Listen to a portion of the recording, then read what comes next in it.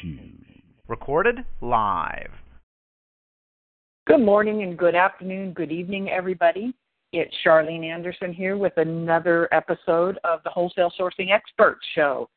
Today, we're going to follow up on the show from 2 weeks ago about wholesale, kind of appropriate. And we're going to talk about some problems and issues and things you might run into when you are sourcing wholesale.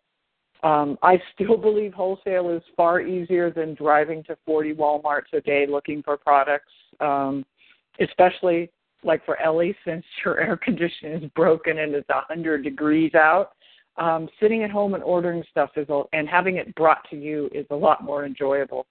For me, it's a location-based thing because I don't live near anywhere that's worth sourcing at. So I'm just going to keep pushing wholesale.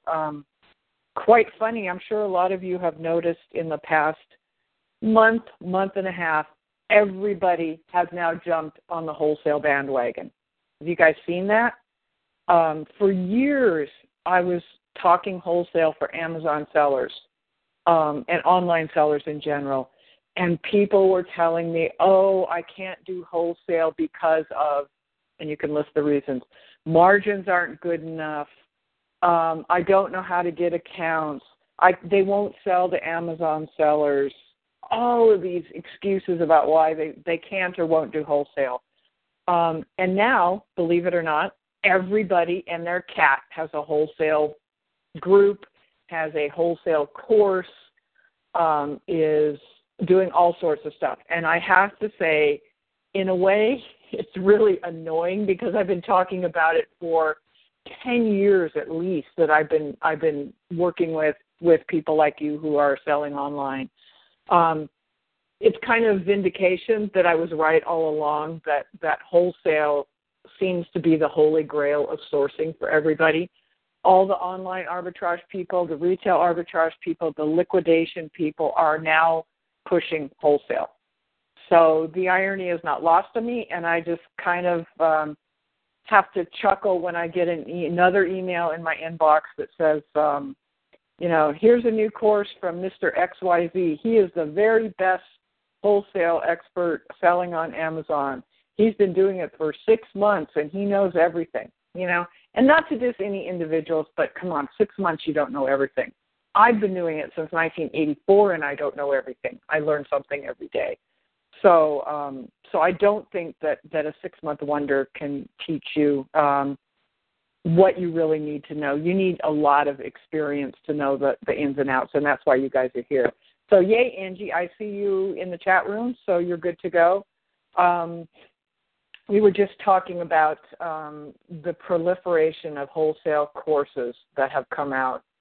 It's just crazy. And there seems to be a lot of people now having issues with other sellers having jumped in and gotten exclusives.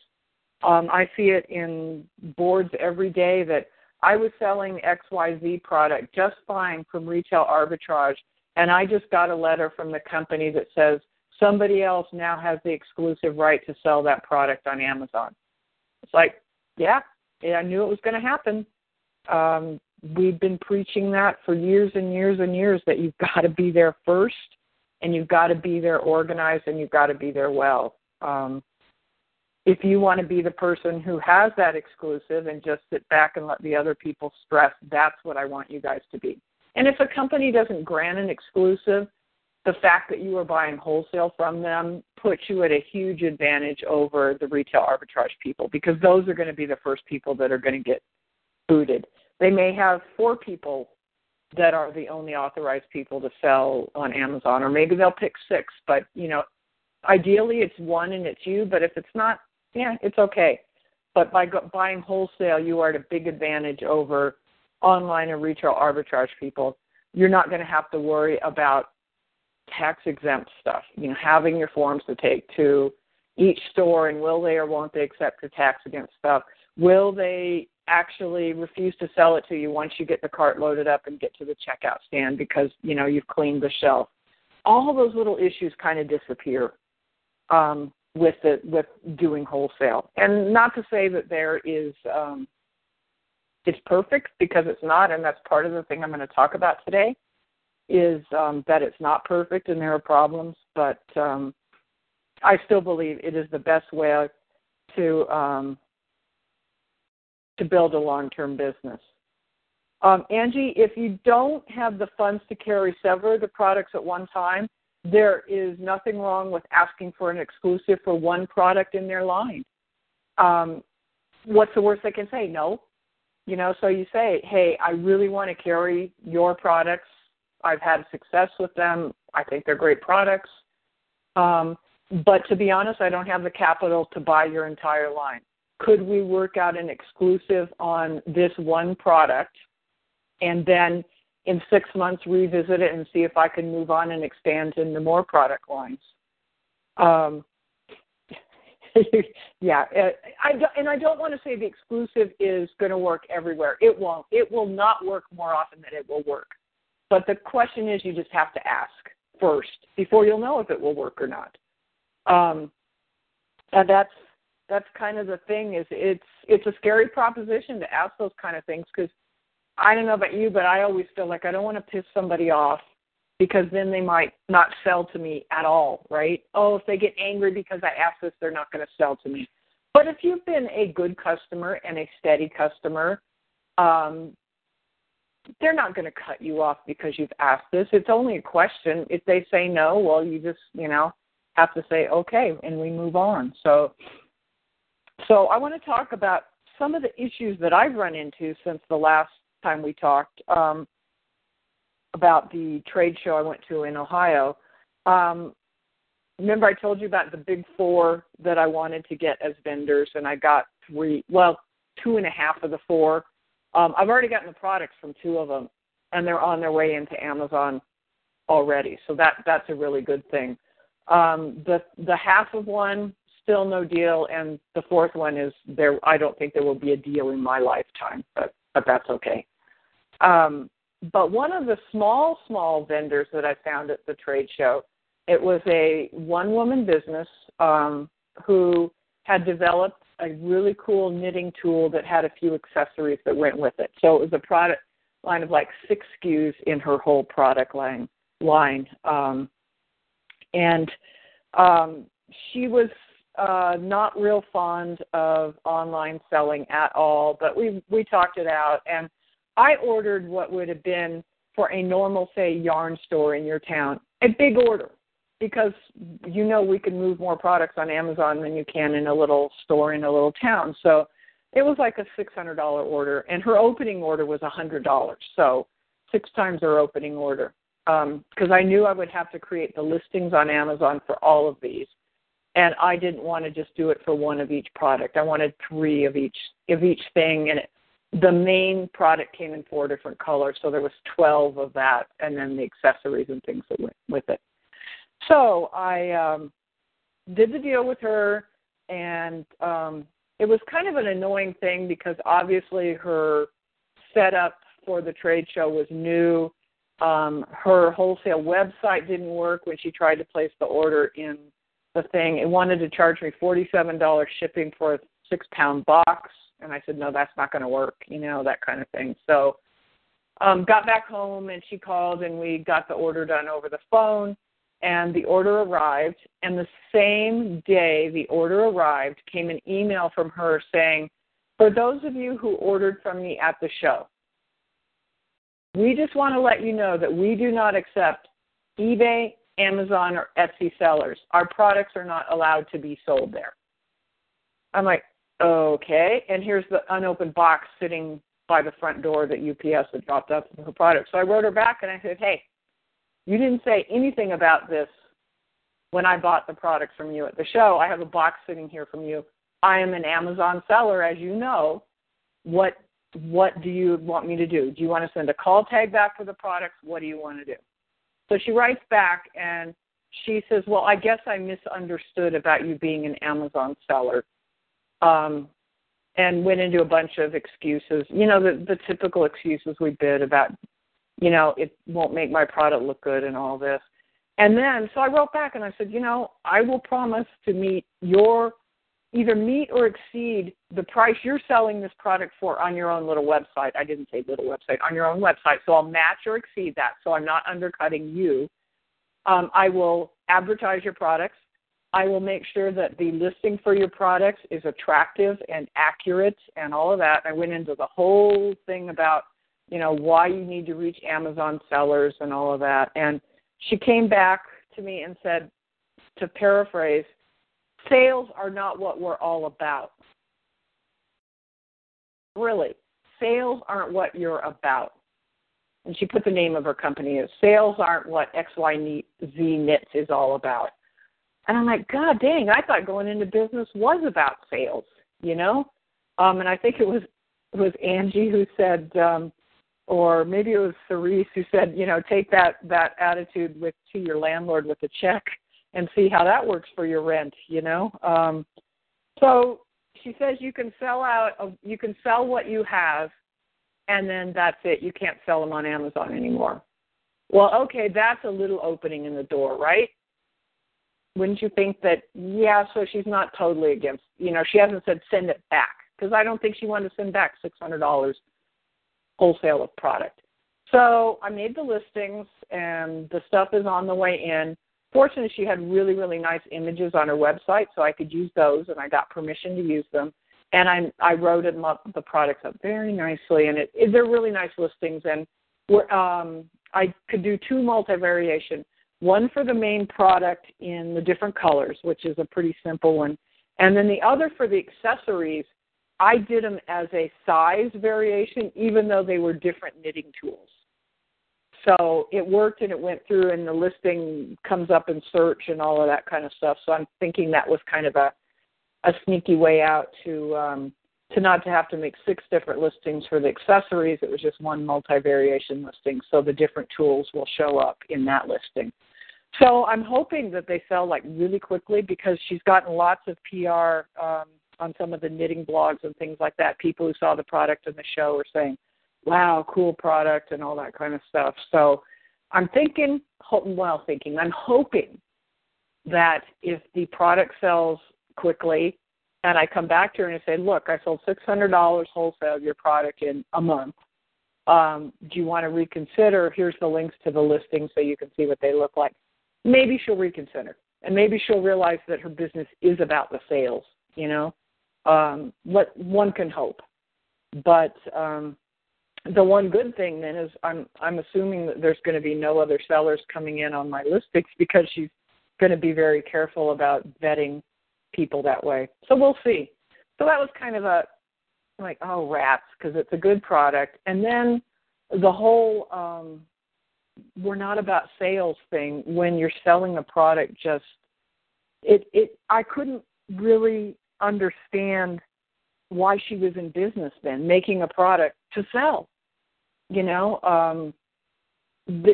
she in it for ego, that she's made a product and it's being produced and it's out there? Because that's an expensive lesson in ego. Is she in it for publicity for some other thing? I don't know. But I always thought business was about the sales, but I could be wrong. So lesson is people can change their minds, and you just have to okay, and move on, because starting a long debate is not going to work, because her mind was made up, and you could tell by the tone in her emails, her mind was made up. So there we go on that one. We'll see what happens. So the next interesting issue that has been coming up, and I see a lot of people are having issues that I'm having, is that Amazon fulfillment centers can't seem to receive a package properly, right?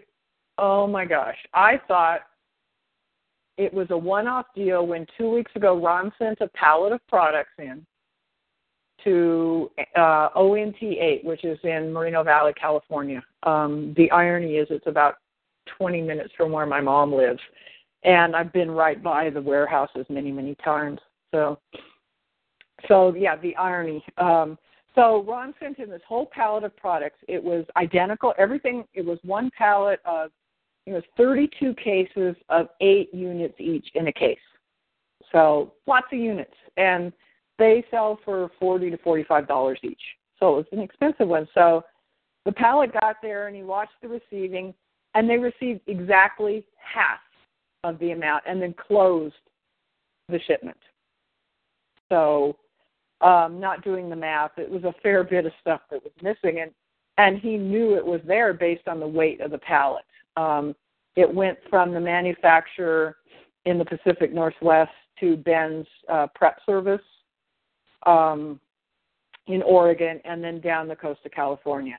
And when it left Ben's prep service, it was the same amount of stuff because the pallet weighed the same. And he's double-checked with Ben, and yes, everything went out on it. So he opens up a ticket with Amazon, for these missing, several $1,000s worth of product at wholesale cost, several thousand, and doesn't hear anything for like 3 days. So he follows up on that ticket, still waiting for an answer on this issue. Nothing. Finally, he sends another ticket. Nothing. So he called them yesterday, and he finally got someone, a U.S.-based rep, which in and of itself is a miracle, who said that the fulfillment centers have specialized teams called the high value team who investigate losses of high value, which this one is.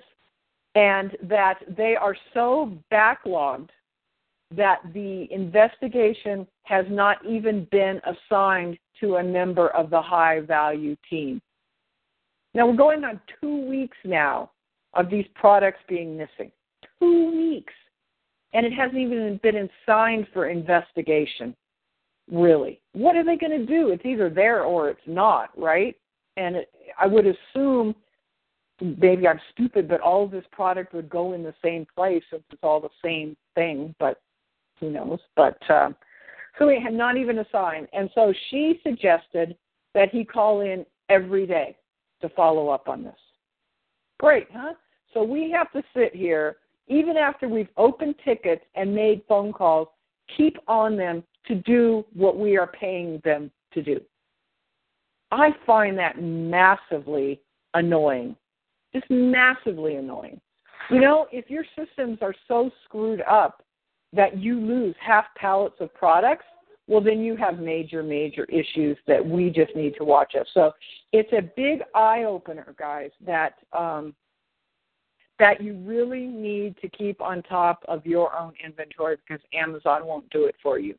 I know there's lots of people out there on podcasts and Spreecasts and Zoomcasts and whatever casts there are who say, I just send it in and let Amazon worry about it. That's their job.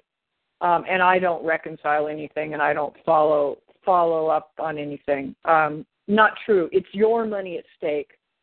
In the end, you have to be responsible for it. So don't let things pass.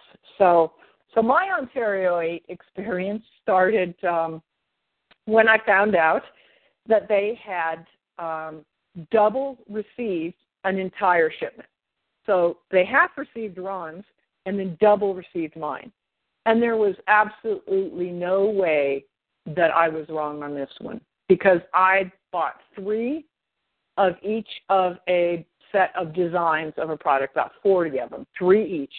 And they all went to Ontario 8, and they received 6 each. On a couple, they received 5. But I didn't buy them. They came from India. I know what came in the box from India. So I opened up that. It was yesterday. I think it was yesterday. And have heard nothing. Yeah, Angie, it's not good because Ron's were worth way more than mine were, so not so good. So then I get the little email that says, you get the we've received, your shipment has been checked in, we're receiving, and then you get a received in full. You get that series of 3 emails about a shipment. So I got one this morning.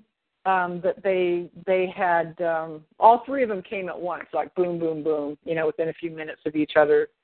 And so I went and looked at the shipment, and this one was to CHA, to Charleston, South Carolina. And it was 32 units, 1 each of 32 different SKUs. different designs, same product, different designs. And it said closed on it as of this morning, which you think is good. It said, where it has the column number shipped and number received, 32 shipped, 0 received. 0 received, yet they closed the shipment. And I looked, and the box arrived there just fine. And I know I packed that box myself. I know that they were in there. I didn't send an empty box to them. But so they received 0, yet they just closed the shipment. So something is really wrong in receiving land in Amazonville, whether they are computer glitches that are programming issues, whether they are staff issues who just, I'll just mark this as closed even though we just threw it in the trash or whatever. I don't know. I don't know what is going on, but that is what I will be doing this afternoon, is making some phone calls and sending some emails to try to figure out what has happened in the fulfillment centers in the past month or two. And there's always been issues, and in Q4 there's always issues because they have untrained or lightly trained staff. But for these kind of problems to happen, I think is really, really ridiculous. Checking in half of a pallet is wrong. Double checking in an entire shipment, wrong. Checking in and closing a shipment with 0 received, something is wrong. And, because Amazon is not transparent at all, it's really hard for us to know what the issue is. And when you don't know what the problem is, we have no way of fixing it. Most of my shipments are one-box shipments. So it's not like they lost one of the boxes even though it said checked in, or whatever. They're one-box shipments. It's not like I've got, 20 truckloads going there every day. So there's an issue that we need to be aware of, we need to keep on top of, and we need to protect our money because, Angie, the failing miserably. Yeah, it makes me really nervous because as much as I try to keep on top of it and figure out where things are, because the reports are so crummy, for want of a better word, that you can't get the information you need to reconcile a shipment in one place. You have to open up 6 different reports to figure out what's going on. Whether that's intentional or not, I don't know. But I find it very hard to keep track of. And I don't ship as much as a lot of people do, so I cannot imagine whether, big sellers have one staff person totally devoted to reconciling inventory going into Amazon. I don't get it. And I don't know what the solution is right now. I don't think there's anything we can do differently except keep on top of it and fight for every penny we deserve with products that are lost or missing. I know Angie posted in the group this morning about how warehouse damage items, they're now going to wait 4 days to pay you instead of 1 day. I don't like that at all because that is totally money out of our pocket. They've damaged something, but they're going to wait to pay. I want to talk about one other issue that's come up before we get into the real wholesale stuff, but this is something you guys need to be aware of with your products and how they go in the warehouse. Is I have a coaching client who has done really, really well. Like, he makes me look like a lazy-ass bum. He's selling close to $10 million this year. And we had to work through an issue the past 2 months where he was selling an electronic product that was selling like hundreds a day of this product. He was doing about $400,000 a month in this product. A month. Like, oh my God, really? One product. But he started noticing a pattern in feedback, and at the same time that apparently Amazon noticed this pattern because they sent him a policy violation that he was getting complaints that they were sent used items, that they'd been opened up, when they got them, the buyer got them, they'd obviously been opened because the cord was, undone. You know how you have to take the zip tie off the cord and plug it in and all that. The cord was undone. Things that, the plastic torn on the inside, all that kind of stuff. So he started doing some investigation, and he was like a bulldog on this thing. And we must have talked on the phone 20 times about it. He discovered that apparently, and we can't prove anything, what happened. He buys these products direct from the manufacturer by the pallet, and it is a major manufacturer that everybody and their cat and their dog and their goldfish would know the name. They're an extremely reputable company. And they were sent directly from the manufacturer to Amazon. But they were not shrink wrapped or anything like that. They were in a box like you'd find at Target or Walmart or Best Buy for this product, just simple products. So he looked at the number of returns he got and the complaints about these used products, and then his returned inventory report, that one where you can see the disposition about each one. He found that like 90% of his returns were marked defective on this product, right? Which you and I know doesn't mean it's defective, but it probably means someone opened it up and looked at it and decided to want to return it, right? So they mark it defective so they can get return shipping. But they've opened it, torn the plastic, maybe plugged it in, whatever, and put it back in the box and sent it back. Well, Amazon, in their infinite wisdom, returned almost all of these products marked defective to his sellable inventory. So these used open products clearly marked defective in the return reason were put back in inventory.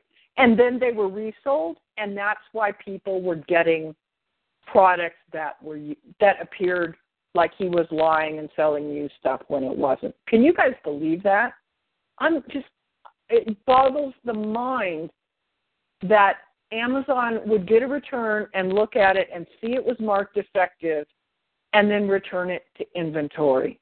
I couldn't believe it. So we put together an action plan because now he has a policy violation on his account, and when you're selling that much a month, and the listing, was not allowed to sell this listing, it was blocked, and he had like 2,500 in the Amazon warehouse and 10,000 of them in his garage, that kind of thing. So, Elizabeth, that's a very good question. She asked, was it mostly the same fulfillment center? I didn't get that far in looking at it because we got it solved, thank goodness. But that's a very good point, and we need to look at, probably Ontario 8. So I don't know. But here's what we did. We couldn't prove that he wasn't doing it. I mean, it's short of, I don't know how you really could. But what we put together was a plan of action letter that Amazon likes. And I spent many an evening back at the trade show working on these letters. He had the invoices from the big name company, showing he bought, 17 pallets containing this many direct from them. Then he had the shipment information into Amazon. He had a letter from the VP of sales of this company saying that he only purchased new products, et cetera, et cetera. And then he spelled out in detail this whole deduction that we'd made about why these products were showing up back in his inventory. And then he also decided that from then on he was going to get seals to put on the box. Because these boxes had one of those pull-out flaps that goes in the slot to hold it closed. I'm sure you guys would know what I mean if I could describe it on the radio. But so it's easy to open without damaging the packaging. So the outside looks new, but the stuff could be just shoved back in there and sent back. So he also, as part of this action plan, he was going to start using these tamper-resistant seals that clearly show if the item's been opened, because they have to line up and they're like hologrammed and all this kind of stuff.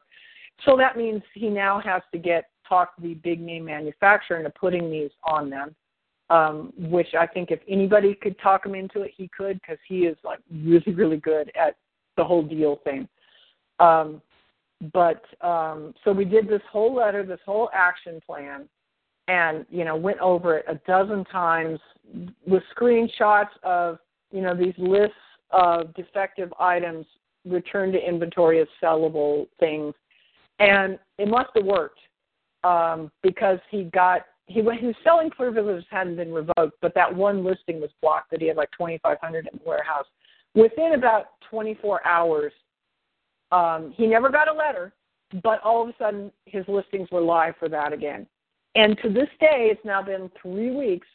He's never heard back from Seller Performance at all, but the little red flag is off of his account and he can sell this product again. So, moral of the story, I guess, is you can't trust Amazon to do anything. And second of all, you can't even count on them to answer you on a big deal like this, $400,000 a month on this one product. So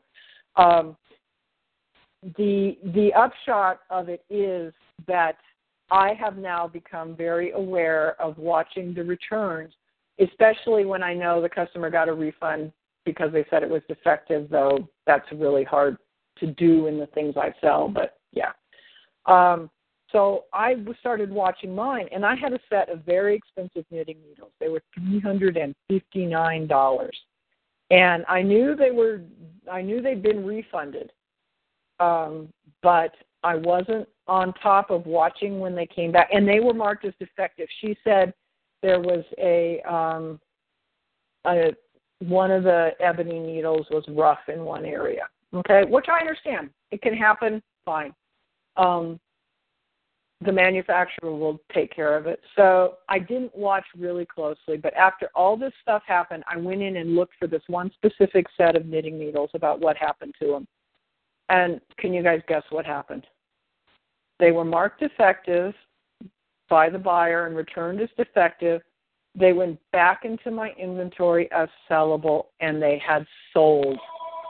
They had sold. I mean, it's not like these things sell really quickly because the average person does not buy $350 knitting needles. So, oh my God, my stomach just went to the pit of the floor. And so the very first thing I did in this case was I took a screenshot where it showed that the item had been marked as defective but returned to inventory as sellable. And I took that screenshot. I took a screenshot of where they'd sold like a week later, and I sent it all in a ticket to Amazon seller support and saying, hey, this item was marked defective, yet you guys put it back in inventory and sold it. So here's the deal. If I get bad feedback, or if it gets returned again, or if anything else happens, I'm not responsible. Because you guys should have seen it was marked defective and never resold it and returned it to me. And the poor Indian seller support agent says, we very, very carefully check everything for, blah, blah, blah, blah, blah. And we would never put anything bad back in your inventory. Well, come on. Is some minimum wage employee in the fulfillment center going to know how to check knitting needles? I mean, really? So it hasn't been returned yet, and I haven't got bad feedback yet. But still, every morning, I hold my breath when I click on it to see. They did say that I would not be responsible if it happened, but it's another thing to be aware of. Watch those returns. And, I think if we all complain every time, even if it's just one, an item marked defective gets returned to inventory as sellable, you need to complain. I would rather them mark it unfulfillable, even if it is, and have it sent back to me to check. Because the other way, we get stuff that is clearly never open because it's still shrink wrapped or still in the original poly bag or whatever, marked as defective or unfulfillable, and then we have to return it to find out. So it seems like they're going the other way now and just, letting stuff slide that should be really sent back. I think there has got to be some way that they can program any return that is marked defective automatically gets marked unfulfillable. Does that seem like too hard? It doesn't to me. It seems like really simple, but who knows, you know? Angie, the higher power thing, we used his Jeff@Amazon.com card on another issue that he had with his account. So I didn't want to go there right away. But I think if there is a big pattern of issues that the next step after basic seller support would be a U.S.-based rep of the leadership team is what I would ask for then. And that means you have someone here in the U.S. who hopefully has a better understanding of what's going on than someone, you know, in a call center across the world who actually knows what's happening in the warehouses. And I'm working on getting a guy who I haven't seen him around for a couple of years. He was a warehouse manager for Amazon, and he left and started selling on Amazon himself. He was on Thrifting for Profit a few years ago. I really want to get him to come and talk to us about warehouse issues and stuff because it is the most critical piece of our business that is pretty much out of our control. I mean, we can control what we buy in our business. We can control what we price. We can control how we package it to go to Amazon, whether we bubble wrap it or poly bag it or all that. But once that UPS truck drops it off at the warehouse, it's out of our control. And it's for a control freak like me, it's a nerve-wracking kind of thing. And I think going forward, we just have to realize that we even more so have to be on the ball with protecting ourselves and our inventory and our selling accounts. Because otherwise, you know, you are at the mercy of a bunch of minimum wage warehouse employees. And I got a return yesterday. It's a metal stamping kit that comes in a really nice plastic, you know, one of those hard plastic boxes to store everything in. It was a return, and I'm sure it was returned as defective. I'm sure someone used it to make the present they were going to make and then decided just to return it. It came back to me in a bubble envelope. So you can imagine what happened to the nice plastic case, right? Crushed to bits because UPS throws it around. I mean, if you ever get a chance to go to a UPS hub, you know, where they have the conveyor belts and all that kind of stuff, watch how your packages get handled, you know. They don't carefully set it on a conveyor belt. They throw them across the room, you know. They throw them in the truck. They throw them onto your porch. They throw them over the fence, you know. I mean, so anyway, the thing is, I really want you guys to be aware that we have to be in control as much as we can of following up on that stuff. So it's boring, it's awful, it's tedious, it's it would probably be the first thing I would turn over to a virtual assistant is to have them reconcile every Amazon shipment for me to make sure what I sent in was received, and if it wasn't, that I was reimbursed for it and all of that. And it may be something to think about. I'll post something in the group if you guys are interested in maybe sharing a virtual assistant to do just that. Not to do sourcing, not to do anything else, but just to reconcile our Amazon accounts and make sure we get the money we're deserved. So we'll see. So the last thing that I have on the list to talk about is about just sourcing in general and getting over the fear thing. I think you guys have really come a long way, and there's some of you I know have no fear, which I love. But the fear of, I think it's, for me, the fear is I don't want to look stupid. I don't want to say the wrong thing and them to think I'm really dumb, right? For others, the fear could be something different. But fear is the big thing that holds us back from doing more in our business. So I want to talk about the fear of approaching wholesalers. the fear of just going out and going to a trade show. So I'm going to put her on the spot here, and I'm kicking Angie's rear this next few weeks to get her out of the house when the rain stops in Texas, and get in the ARC if need be, and get to a trade show. And it's not even to just buy anything at the trade show, because I think there's a lot of value into just going one and knowing you're not going to buy anything, because then there's no pressure. You don't have to find a product. You don't have to, do the budget working. You don't have to do any of that. So Angie's, we found a couple online that are close enough to go.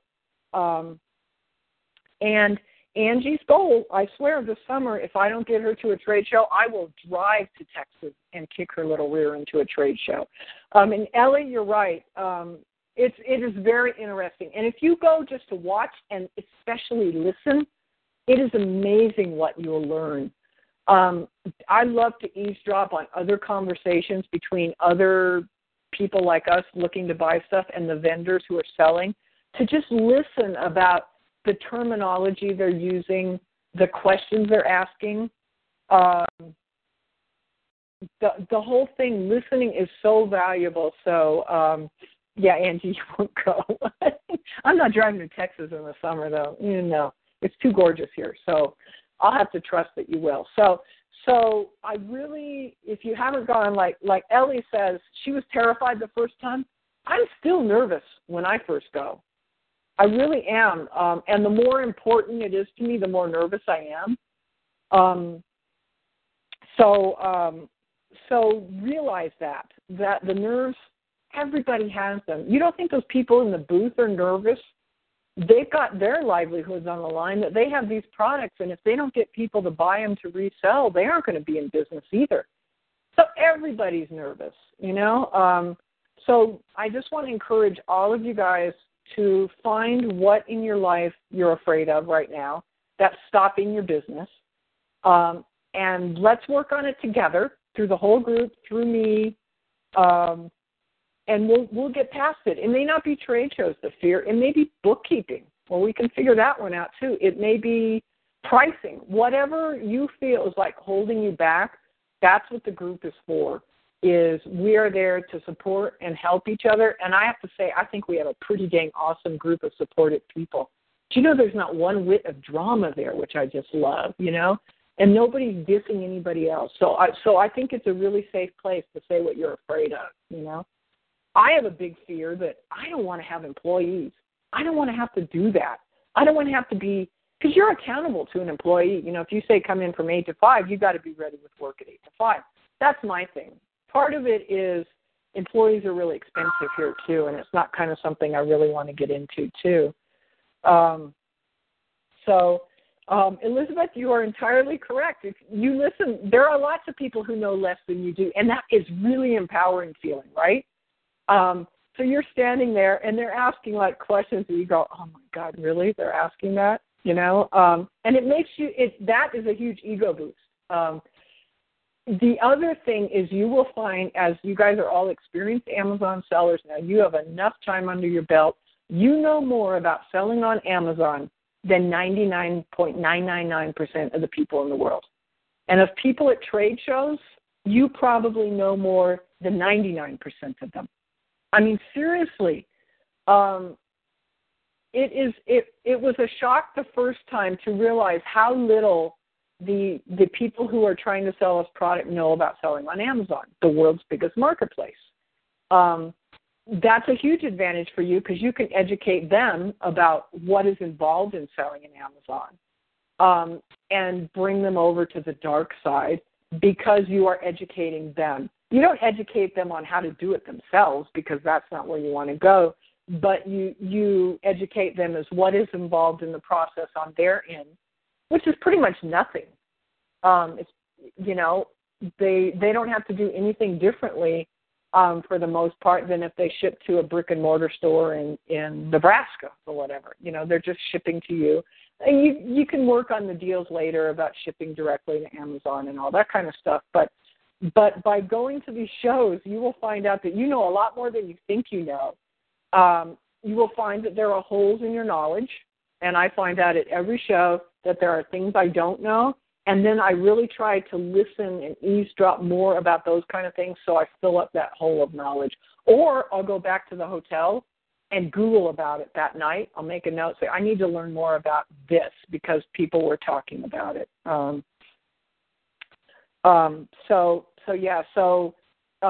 Angie she's getting her business cards together because one of the shows required a business card for entry. So we're working on that. Business cards through Vistaprint. Doesn't have to be fancy or anything. It just needs to have your basic contact information on it. We did run into a question. Angie uses Prep Service for some things, and should she put her Prep Service address on there or her own address? And 100% you put your own address on there because that's where invoices might come and other correspondence might come. So you can do the ship to address later if you start shipping somewhere else because it's so common in business to have a different billing address and ship to address. So not an issue. Don't worry about that. Just put your own. So you need your name, your business name, your address, your phone number, your email. That's all you need. You don't have to spend a lot of time to get fancy. These cards are just to give people contact information. A lot of vendors at shows who write orders at shows will just staple it to the top of your order form so you don't have to fill everything out, and then you're good to go. So if you don't have the business cards, remember that's one of those 5 things in the book that I say you got to have. Go to Vistaprint, and they have lots of templates there that are plenty fine enough to get you a basic business card to get started. As you move forward and want to brand your stuff and brand yourself more uniquely, I've got graphic designers I can point you to, but to start, doesn't have to be anything fancy. Just it needs to have the basic contact information. So, Ellie, that's a really good question. Somebody could go with Angie for support. I think Wesley would be like bored silly at it. So if it was a toy one, he could give you lots of good insight on what kids like. I don't recommend taking kids. A lot of shows won't allow kids under 16 in unless they're babes in arms and you have to carry them. Every show will have regulations about that, but it will be really distracting. I think it's just a case of, you go in the bathroom, you cry out the nerves, and then you walk out, and you just walk up and down the aisles. You don't even have to talk to anybody the first time, Angie. Just walk up and down the aisles, do it slowly, look at the products. If somebody says, can you help you say, no, I'm just looking, and that's it. You will gain a world of confidence from that point on that you did the hardest part, you went to it. And then the rest will be easier. I promise, it will get easier. The thing to remember is the nerves never go away. There'll always be a little nerves. So if you go to the second one and you're still nervous, don't think that there's something wrong because there's not. I mean, nerves, I kind of think, show that it's important to you, right? If you didn't care about what happened or what people thought or what the outcome was, you wouldn't be nervous, right? If you didn't care. So it just shows you care. The confidence part can make you feel better about caring so much because you know that you are confident in your knowledge about your business and what you need in your business, and you can do it. So encouragement to everybody. I mean, I know Ellie's been to shows, and Elizabeth's been to shows, and Wendy was supposed to be here, but I know she's been to shows. It's this. We're going to push you out of the nest and make you go. You're close enough to lots of stuff going on in Texas that I think once you go, your eyes will go, oh my God, I didn't realize this was out here, because it can be isolating working at home. I happen to like it a lot, the not having the chatter and all that going on. But also it can make you somewhat provincial in that you don't see things that are happening in the rest of the world. I have to say I thought I was pretty hooked into the knitting community going to this show. But as Angie posted in the group, that big knitting with like broomstick-sized needles and the yarn that's as fat as your, index finger or bigger. And Wendy posted too about it, that it's a trend, and I saw lots of it at the show. But because it's not something that interests me at all personally as a knitter, I kind of just ignored it if I'd seen it anywhere. Like on Pinterest, I'd seen a few things. But there was several booths that had this trend. I think it's going to be a fad, not a trend. And I bet you in a year they won't be there. They may be there with different products, but they won't be there with, broomstick knitting. It was a fad in the 70s. It was called broomstick knitting. They also have broomstick lace, which people still do. But anyway, I digress on that. But so this is the call for the summer: is step out of your comfort zone, figure out what you're afraid of that is stopping your business. I'm afraid of snakes, but they're not stopping my business because we don't have any here, or we have very few. The altitude does them in. And when I lived in Hawaii doesn't have snakes at all except in the zoo, so that was cool too. Deal with one thing that is stopping you from growing your business. Ron went through it, and his was letting go and letting a prep service do certain things. And it's freed up a ton of his time, and it's actually saved money. The saving and shipping actually pays for the prep service because it ships the pallet ships to a commercial address, and then from a commercial address to Amazon. So it actually ended up cheaper to have the prep service do the work than Ron do it and pay the shipping. So there you go. So that was a good one. Ellie, you say you took lots of notes and wrote on the business cards. That's really, really smart because I get lazy, and I admit this is a failing, and I'll stick the business card in my little pouch and, not make notes on it.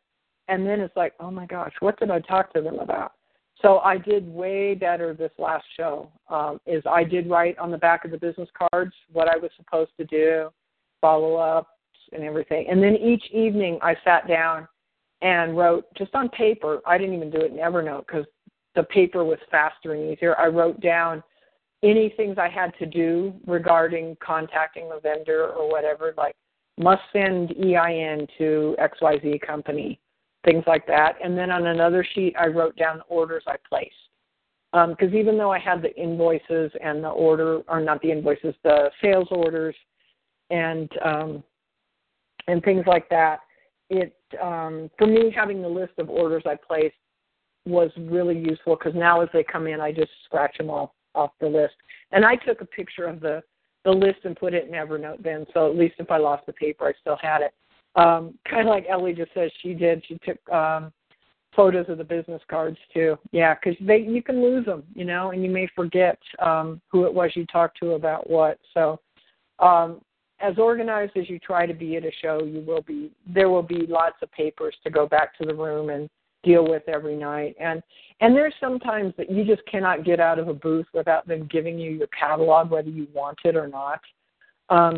So I just put it into recycling that night in the room. I had a bag of stuff to recycle because I'm not going to haul all that home. That's crazy. If it holds no interest or whatever, but it was a way to get out of booth by taking that information. So be it. So I want to open up to questions from anybody in the chat room. I know we had a lot of, I don't want to say bash Amazon, but a lot of be aware about issues on Amazon that I really want you to take to heart and make it part of your business to keep on top of. I will be posting in the group about the option of maybe, pooling a VA who can work, a few hours a week doing this for all of us. Because once someone is trained on how to do this, it's nothing that requires a decision-making judgment because it's either yes or no. Yes or no, the product was arrived. Yes or no, you were reimbursed, that kind of thing. So especially if we're going to have to watch returns marked effective that go back into inventory. It's another piece of the puzzle we have to be aware of. And I had checked with Amazon, and my coaching client with all the issues checked with Amazon, and they say there is no way to mark all your returns as unfulfillable, which would solve that problem. They said there's no way. I don't see how there's no way, but that's what they say. They can document everything down. They can have bots in your emails, messages looking for stuff. So I can't imagine that they can't say you click a button and say, anything returned to you gets marked unfulfillable. That seems to me simple. But then again, someone posted earlier, you're asking for common sense. Ellie said that. Yeah, you're asking for common sense. So it's a be aware summer. It's a get over your fears summer. It's a stay cool and dry summer because, good grief, everything seems to be either burning up or flooding. It's just terrible. So I don't see any questions in the chat room, so I'm going to wrap it up in a minute. But I want to remind you of the next podcast. We're going to have a guest, and due to travel issues and stuff, we would normally have the podcast on the 1st of July. But that's the day I'm driving to Salt Lake for eye doctor stuff. So instead of the 1st, it is going to be on the 8th of July, Wednesday, same time, same place. And Beth is going to be our guest. We've tracked her down from airports and hotels and all that kind of stuff. And she's going to be on talking First, but not only about travel and how she manages her business being gone so much, but also travel hints for family travel since it's summer coming up and you may be on car trips and all that kind of stuff. So it's a two-part. It's how to run your business when you're not home all the time, and then 2 travel tips to make travel more fun because, as you guys know, I love to travel. Getting there is not half the fun. It used to be back when flying was exciting and fun and all that.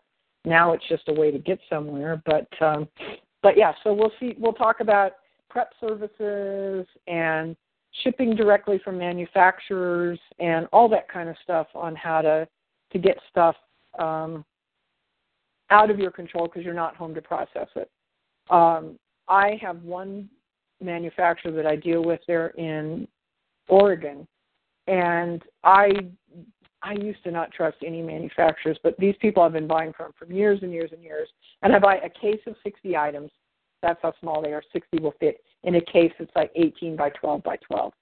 I was buying 60 at a time, having shipped to here, labeled, blah, blah, blah. Well, I finally realized that they've never, ever screwed up an order.